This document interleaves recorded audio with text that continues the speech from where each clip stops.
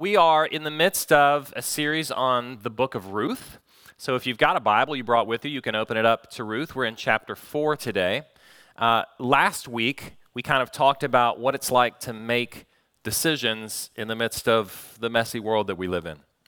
Today, we're going to talk about how that messy world, even what it means to lean into living out the kingdom of God in the midst of that, particularly as it relates to sacrifice. What does it mean to live sacrificially? So let's open our Bibles to Ruth chapter 4. We will read up through verse 12. Now Boaz had gone up to the gate and sat down there. And behold, the Redeemer of whom Boaz had spoken came by. So Boaz said, "Turn aside, friend, sit down here." And he turned aside and he sat down. And he took 10 men of the elders of the city and he said, "Sit down here." So they sat down. And then he said to the Redeemer, "Naomi, who has come back from the country of Moab, is selling the parcel of land that belonged to our relative Elimelech. So I thought I would tell you about it and say, buy it in the presence of those sitting here and in the presence of the elders of my people. And if you will redeem it, redeem it. But if you will not, tell me that I may know, for there is none beside you to redeem it, and I come after you." And he said, "I will redeem it." Then Boaz said, "The day that you buy the field from the hand of Naomi, you also acquire Ruth, the Moabite, the widow of the dead, in order to perpetuate the name of the dead in his inheritance." And then the Redeemer said, "I cannot redeem it for myself, lest I impair my own inheritance. Take my right of redemption for yourself, for I cannot redeem it." Now this was the custom in former times in Israel concerning redeeming and exchanging. To confirm a transaction, the one withdrew off his sandal and gave it to the other. And this was the manner of attesting in Israel. So when the Redeemer said to Boaz, "Buy it for yourself," he drew off his sandal. And then Boaz said to the elders of all the people, "You are my witnesses this day that I have bought from the hand of Naomi all that belonged to Elimelech and all that belonged to Chilion and to Mahlon. And Ruth, the Moabite, the widow of Mahlon, I have bought to be my wife, to perpetuate the name of the dead in his inheritance, that the name of the dead may not be cut off from among his brothers and from the gate of his native place. You are witnesses this day." And then all the people who were at the gate and the elders said, "We are witnesses. May the Lord make the woman who is coming into your house like Rachel and Leah, who together built up the house of Israel. May you act worthily in Ephrathah and be renowned in Bethlehem. And may your house be like the house of Perez, who Tamar bore to Judah, because of the offspring that the Lord will give you by this young woman." This is the word of the Lord. Let's pray. Our Father in heaven, we're grateful for your word this morning. We come as those who need to sit under it. We come as those who may come from a lot of different places and a lot of different emotional states. And we come, Lord, to sit under your word that our hearts might be changed. So we ask by the power of your Spirit that you would open our eyes, that we would see clearly, that you would unstop our ears, that we might hear your voice, that you would soften our hearts so that we might know you and love you, that we might follow you. We pray all this in the name of Jesus. Amen. Many of you know my love for architecture, and maybe even some of you know one of the things I really love is medieval cathedrals, and actually I'm fascinated by medieval cathedrals, not just because of the architecture. I mean, they are beautiful buildings. They are astounding. Even though I've never been inside one, okay, so there's just my confession there. Just looking from afar, they're fantastic. But it's actually the stories about them that I think are even more fascinating. The planning and the building, and especially the time it took to build one of these churches. Just as a comparison, let's just say the Lord in his kindness decided to give us the opportunity to buy a piece of property and to build a church building. The steps would be First of all, I'd probably ask all of you to give a whole lot of money toward this building project.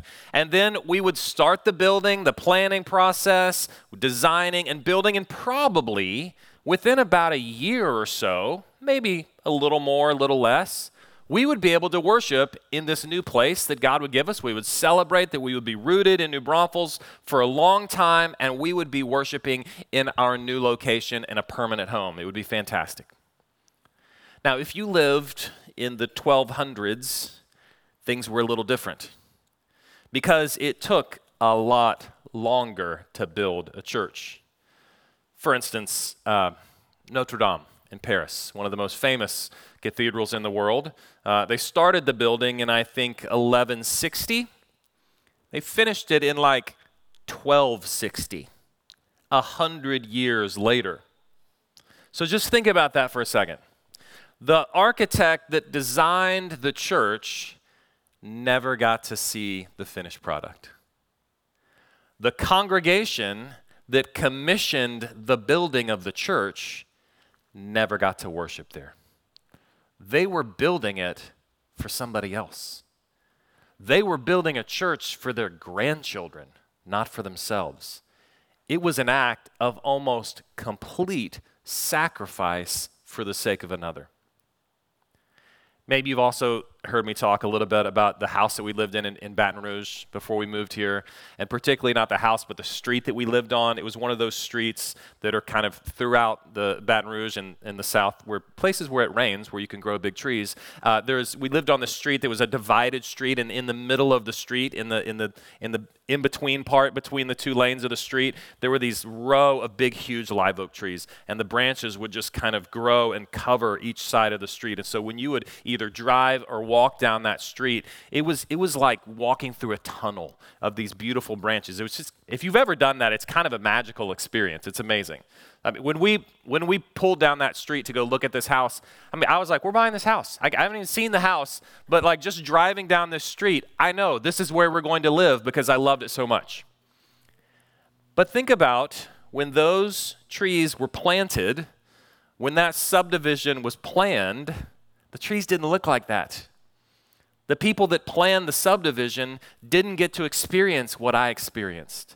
The folks that bought those first houses didn't get to experience what I experienced. Those trees were planted not for the people who planted them.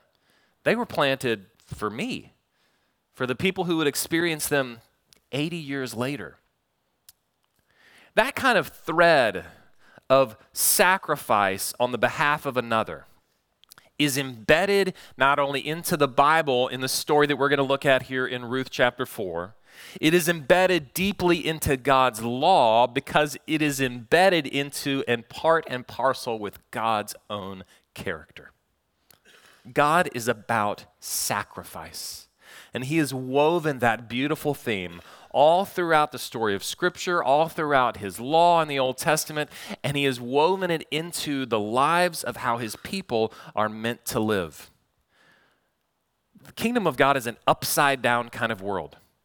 Because that idea, right, of doing something for somebody else, that idea of investing completely in something that you're never actually going to be able to reap, but somebody else is, that is pretty countercultural these days. We don't do that very often. But it is exactly the upside-down world that God's kingdom is all about. That is the way that God's people are meant to live. To act in sacrifice, not only toward one another in the church, but also toward those who are outside the church. And that's actually what we're going to see in this passage here in Ruth 4, is God's people acting sacrificially toward one another and then acting sacrificially toward outsiders as well. So let's kind of dive in and see how that works here in Ruth chapter 4. First of all, let me just kind of recap what's going on. If you're just now joining us, the story of Ruth so far has been that Naomi, who is an Israelite, and her husband moved to Moab because they were poor, and there was a famine in the land. Naomi's husband died, and her two daughters her two sons who had married Moabite women, they died as well. So all of the men died, and Naomi comes back with one of her daughter-in-laws, and she meets this man named Boaz, who introduces them, or we're introduced to him at least, as a redeemer, We'll learn a little bit more about what that means in just a second. And as we get to this place here in Ruth chapter 4, we have this Redeemer, Boaz, about to make a proposition that sounds kind of like a business deal to somebody who actually has the chance to do the function of redeeming as well. Now, that may make no sense to you at all, so let me just do some explaining. And we're going to get in the weeds just a little bit here, so put your detailed paying attention hats on for just a second, and let's talk about some background to the Old Testament about what's going on here. Because actually, like I said before, sacrifice is deeply embedded in God's law because it's embedded in God's character. So God had told his people that the land that they were going to inhabit was going to be part and parcel to the blessing he was giving them. So God's covenant with his people and the land he was bringing them into, they were tied deeply together. So there was this interesting thing about what it meant to own land in Israel.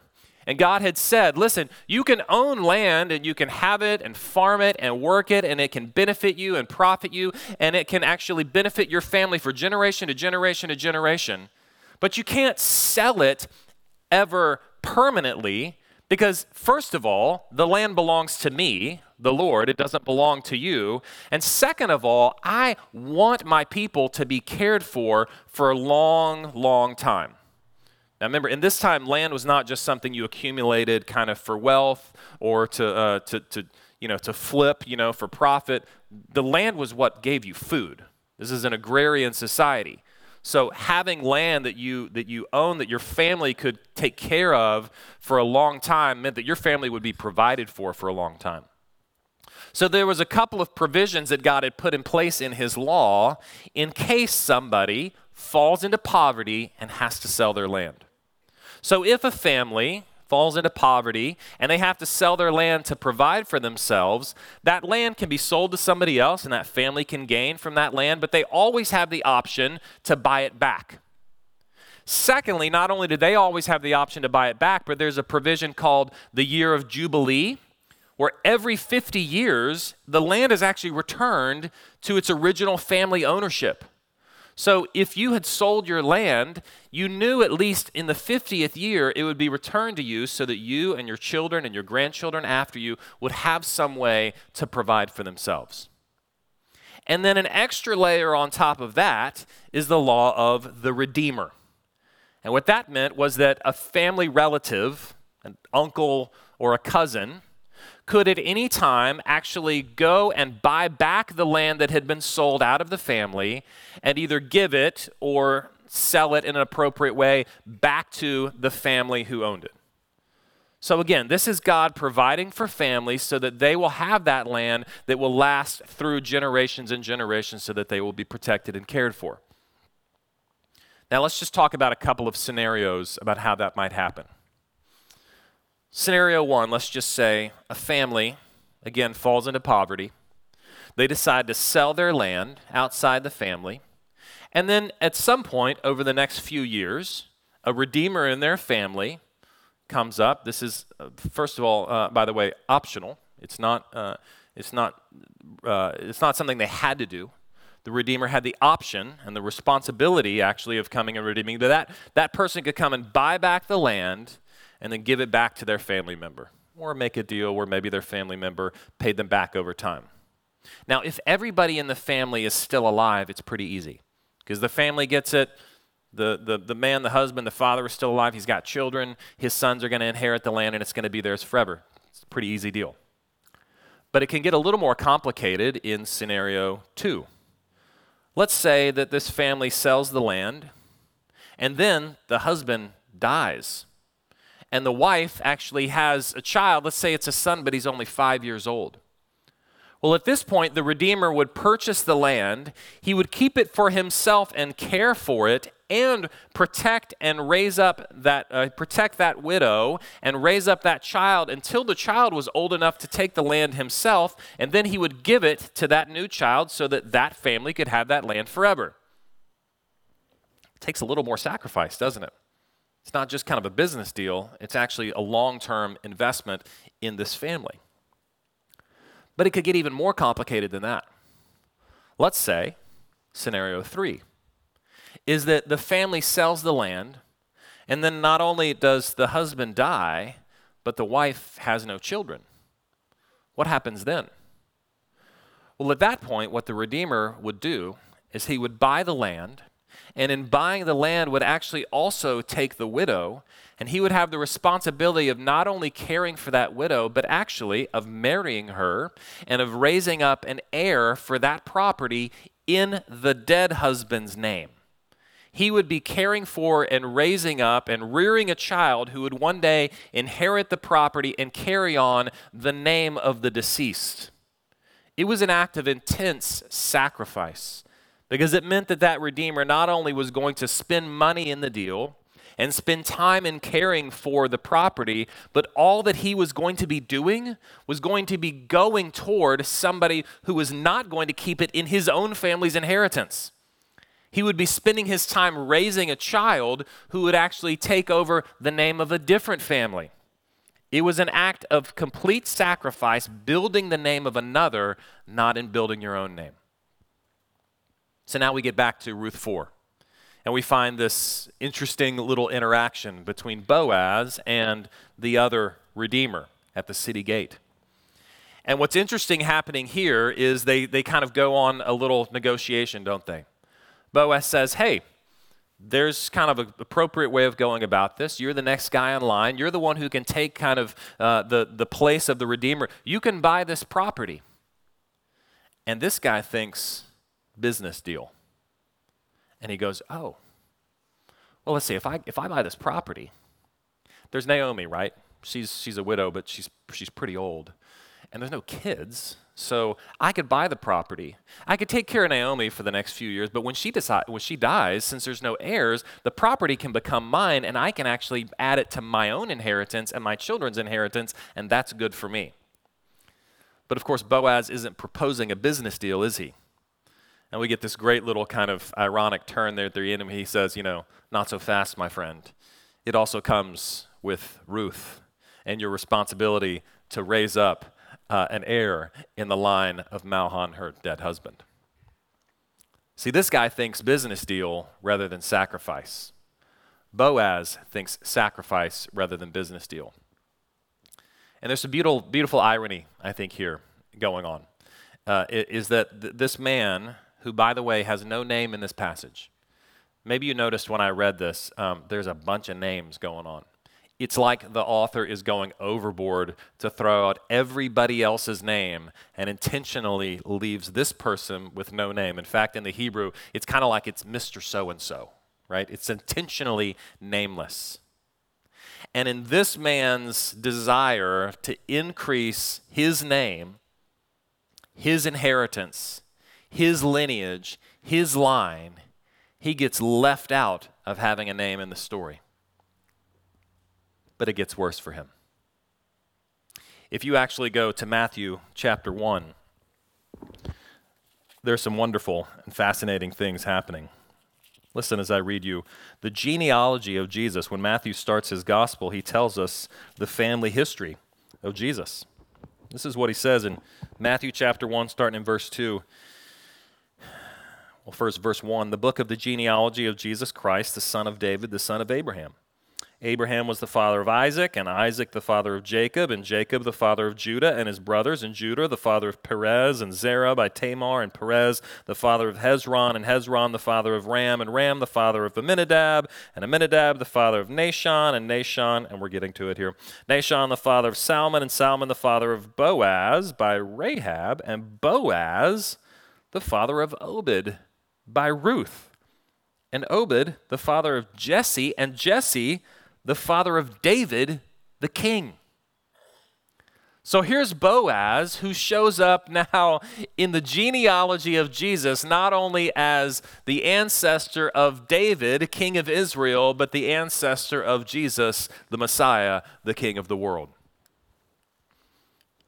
Mr. So-and-so wanted to build up his name, his line, his heritage, and he got left out of the greatest line and heritage that the Bible proclaims. Here's the truth, I think, for us, and this is what it comes down to for us, is that there is great joy in sacrifice. And there is joy that comes on the other end of our sacrifice, but we're not going to know it until we do it. Boaz had no idea he would end up in this line. Boaz had no idea that we here 3,000 years later would be talking about him in the line of Jesus. Boaz had no idea that he would be a part of God's story in this way. He just knew it was the right thing to do. And his sacrifice actually played a part then in God weaving this incredible story together. What if we as a church started acting in radically sacrificial ways to one another? What would happen? Here's the thing, I don't know. I don't know what would happen. And you don't know either. But what if we just kind of got some popcorn together and just watched the Lord go to work and watched the amazing things that God would do when we started sacrificing for each other in these kind of deep ways? Well, here's the second piece then of this, is not only God's people sacrificing for one another and watching God do amazing things through it, but also sacrificing then for the outsider, for those who are outside of God's people. Now, we're not told this in this story, but I think there's probably a legitimate chance that Mr. So-and-so also didn't want anything to do with Ruth because she was a foreigner. She was from Moab. Moab was not a place that Israelites liked. In fact, there was a bad history between Moab and Israel, and especially Moabite women were looked down upon. And so you could assume that this man thought, you know what, that's not going to be a helpful marriage for me. It's not going to be a social ladder climbing marriage for me. It's not going to do me a lot of good to marry a Moabite, so you know what, I'm out. I don't want to have anything to do with that. We don't know much about his story, about his history or his decisions, but you know what we do actually know about is Boaz's family, his line. Now let me just remind us where we are. We are, as Ruth says in chapter 1, in the time of the judges. That's God's people living in Canaan, the land that God had given them after the conquest, right? So if you travel backward in the Bible, before Judges, you get the book of Joshua. And Joshua recounts God's people after God had rescued them from slavery in Egypt, brought them through the wilderness in Sinai. He brings them to this land that he's promised them. And right there, kind of on the border, is this town called Jericho. It's a walled city, a fortress, and God calls Joshua to attack Jericho and to take the land that he's going to give them. And there's this great story in Joshua 2 where right before they are about to attack Jericho, some spies go in to check things out, and they are housed and cared for well by a woman named Rahab. And Rahab says something that is super similar to what Ruth says in the beginning of Ruth. Rahab basically says, I want your God to be my God. I want your people to be my people.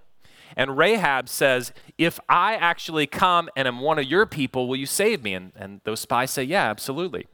So Rahab, we learn in Joshua, converts to worshiping the Lord. She becomes one of God's people. She lives there the rest of her days, and she is brought in, like God's people are always supposed to bring in the outsiders. And she becomes this incredible example of what it's like to confess the Lord and be brought into God's people. She's a beautiful example in the Old Testament of what that's supposed to be. But there's also something beautiful. Maybe you heard me read it before. Let me say it one more time. Here's our Matthew 1 genealogy of Jesus. Verse 4 again, Salmon was the father of Boaz by Rahab. And Boaz, the father of Obed by Ruth. Boaz's mother is Rahab. Rahab is Boaz's mother. So here's Boaz in our story who grows up in the household of Rahab, the classic outsider who's been brought in. Now, you probably know what it's like to have the voice of your parents ringing in your head. Sometimes that can be really bad. Sometimes that can be really terrible things that we remember over and over that our parents said. Sometimes that can be really great. And right now, I think Boaz has his mom ringing in his head. His mom, who is not only a picture of faithfulness for us, but who's an outsider herself. And if you were raised in that home of someone who's able to tell the stories of what it means to be outside and be brought in, if you were raised in that home and the people around you probably look at you as a half-blood in some way, if you were raised in that home and everybody knows who you are, oh, that's your mom, Rahab, right? If you were raised in that home where you know what it's like to be different, what it's like to be an outsider, then that drastically changes your perspective on how you treat outsiders, doesn't it?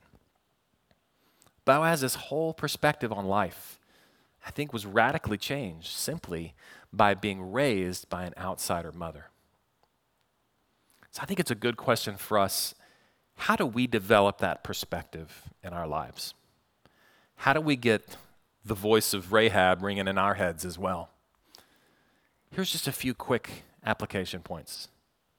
First of all, and this again is easier to say than it is to do, make friends with people who are different than you.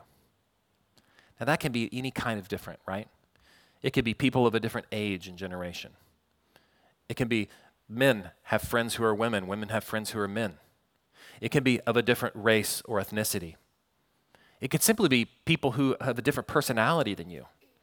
Got together last week with some men in my house, sit down, there was 5 of us, and 3 of them, not me, as none of you would guess, 3 of them are engineers.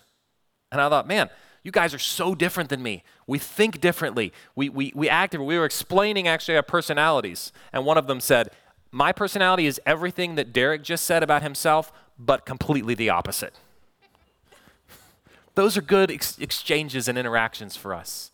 It's good for us to know people who are different, who think differently, who approach life differently.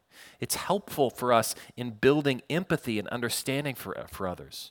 So that's the first thing, is that know people who are different than you. Second thing is this, is that when you hear the news, or you watch the news, or you read the news, try just for a couple of minutes to take a couple of minutes to put yourself in the shoes of somebody else.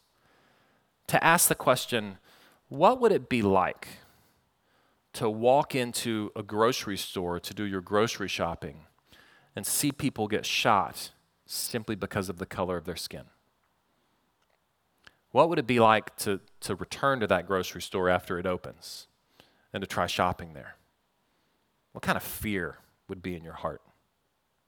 What would it be like to return to church in Los Angeles after somebody came in with a gun and started shooting people? What would it be like to be those people? See, when we ask that question and we don't just skip on to how do we fix stuff or whatever it is, when we sit for just a second in what is their world life like, it develops empathy in us. It develops an outsider perspective in us. It allows us to act sacrificially to others because we can actually see things better from their point of view. And then here's third, is the thing that should always be the reminder and the motivation for us, is what does it mean that Jesus was a friend of sinners? How does it change my heart that Jesus, the ultimate insider, became the ultimate outsider so that we might be brought in? That Jesus actually rescued us and brought us in. How does that change me? I read a story the other day. This was recounted in Ernest Gordon's book, The Miracle on the River Kwai. I think he also wrote a book called To End All Wars. They're explanations of his time as a prisoner of war in a Japanese prisoner of war camp in World War II. And just both brutal and encouraging and fascinating stories. And he recounts one story where there's a group of soldiers and they're marching from one place to another to go and do some work, and they have a tool check and they start counting shovels. And the count comes up 1 short. And the Japanese officer is enraged, and he says, if we don't find this one missing shovel, I'm going to kill every one of these prisoners. And they knew he was serious. And then right before he did, one of the soldiers stepped up and said, I did it, I took the shovel. And the Japanese officer took one of the other shovels and beat him to death in front of everybody else. Well, as they moved on to the next kind of checkpoint, they counted tools again, Turns out they were just off account. All the shovels were there. Nobody had taken anything. And what Ernest Gordon recounts there is something pretty amazing. He said this event actually could have gone one of two ways. It could have galvanized all of these prisoners in hatred for, in revenge against their captors. But what it did instead, actually, is it totally changed their hearts. They saw this act of sacrifice, and they started acting sacrificially to one another. They started to treat each other more deeply like brothers. They started to share with each other. And some fascinating things happened in these camps. They began to teach one another what they knew. They started a school.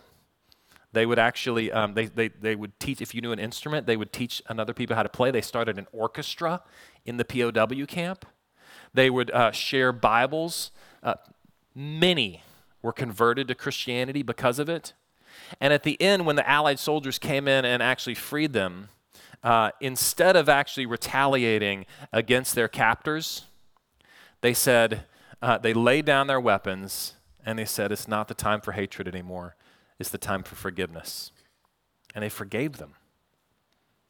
It's amazing, isn't it, what the power of sacrifice can do to transform people, to transform groups, to transform whole societies in many ways. And as we close, let me just remind you of this. If you don't hear anything else this morning, hear this, okay? You cannot become a Boaz if you do not already see yourself as a Ruth. You cannot become one who lives in sacrifice and service for another if you don't first see that you have been sacrificed for. God's people were told this actually all throughout the Old Testament. God would repeatedly say, treat the foreigners among you with care.